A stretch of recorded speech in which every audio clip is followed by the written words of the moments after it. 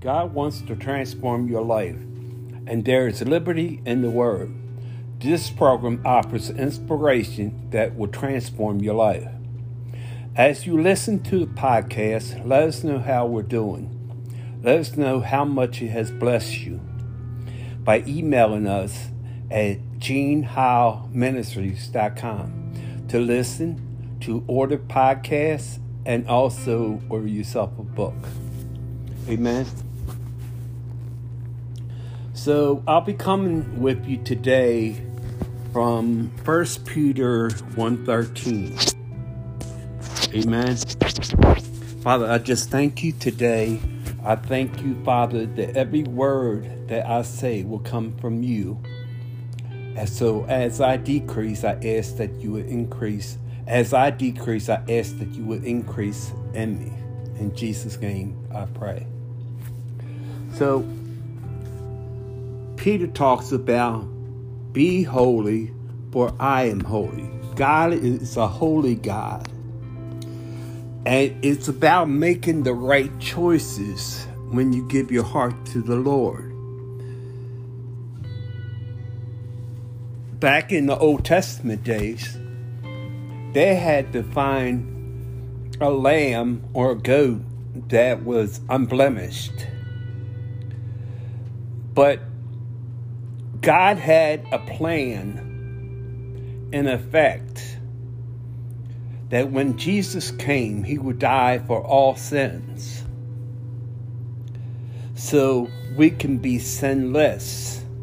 But we have to make a choice.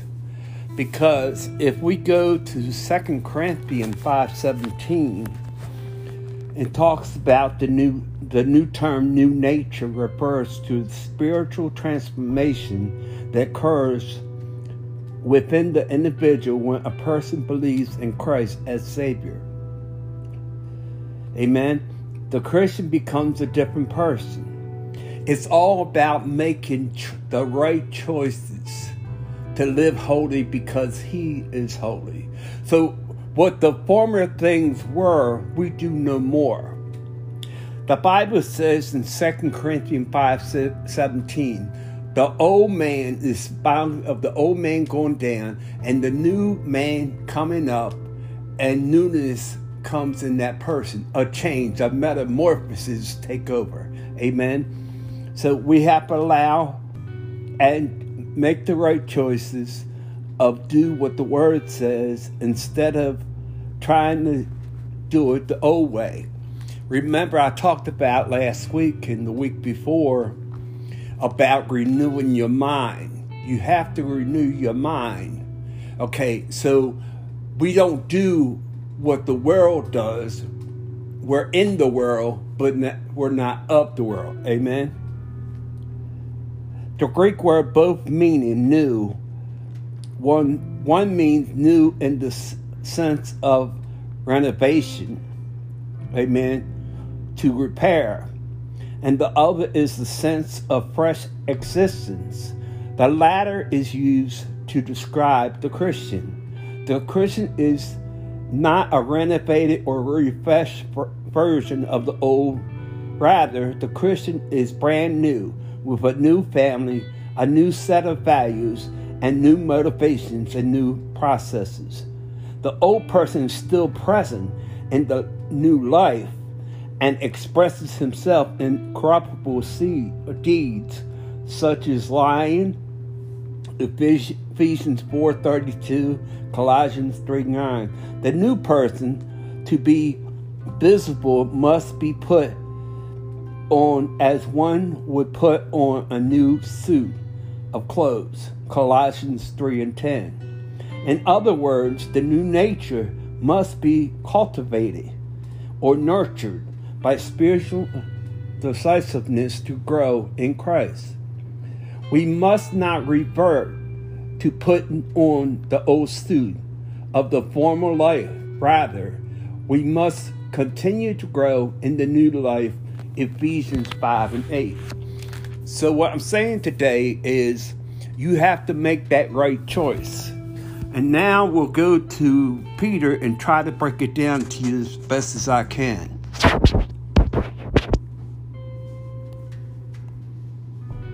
So turn to 1 Peter 1:13. It talks about in verse 13. Well, let me go up to read the summation of the portion I'm covering. Peter encourages his audience to live holy, God-honoring lives in light of the dawning of the last time, 1 Peter 1:5, and the salvation attained by Christ.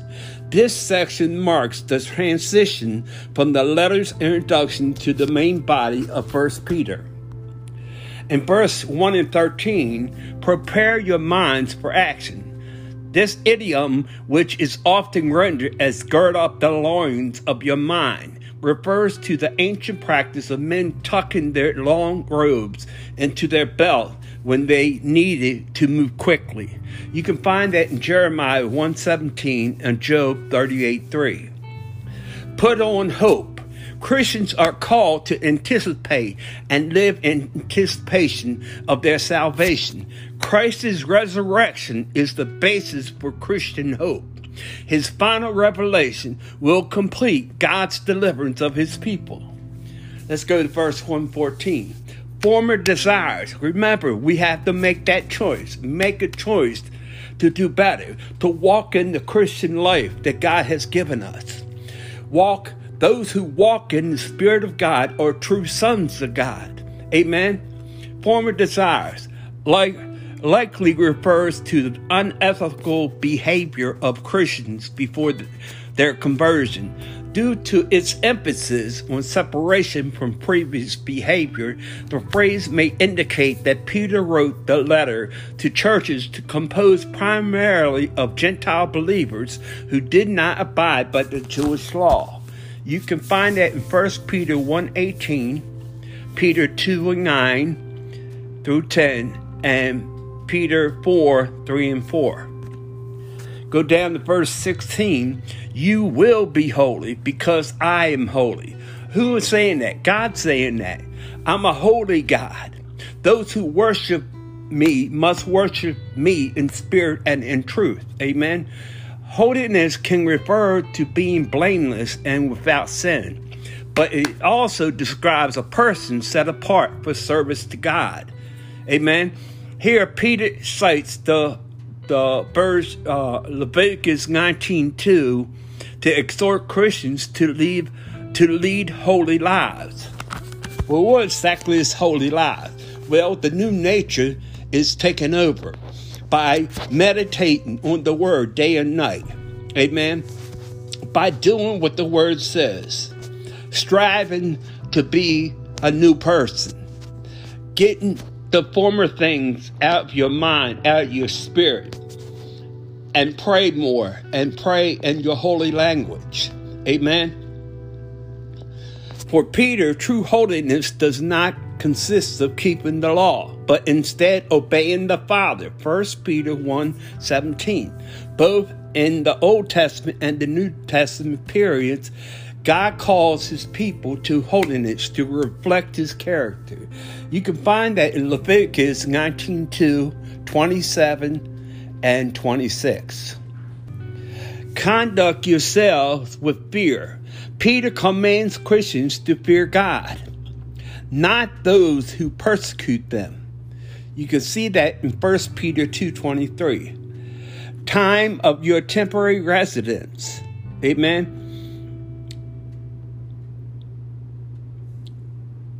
This is your temporary remembrance. When Jesus comes, we will get a new body. Amen. Precious blood of Christ refers to the sacrifice of Christ on the cross. See verse 2, and also 1 Peter often highlights the costly nature of Christ's sacrifice and the salvation he made possible. Unblemished and spotless. This may refer to a lamb qualified for sacrifice. Remember, I said in the Old Testament, they had to find a lamb or a goat that was unblemished. Here, Peter likens Christian sacrifice to that of a lamb offering according to the Old Testament sacrificial system. Leviticus 22:21, 23:12, Exodus 12:5, Numbers 6:14. I'll give you the scriptures so you can go back, because the Bible tells us to study to show yourself approved, a workman need not be ashamed, and rightly divide the word of truth. In the New Testament, Christ is depicted as the perfect Passover lamb, whose sacrificial redeems believers from slavery of sin. You find it in John 1:29, 36:1, Corinthians 5:7, and compare Hebrews 9:14, Isaiah 53:10.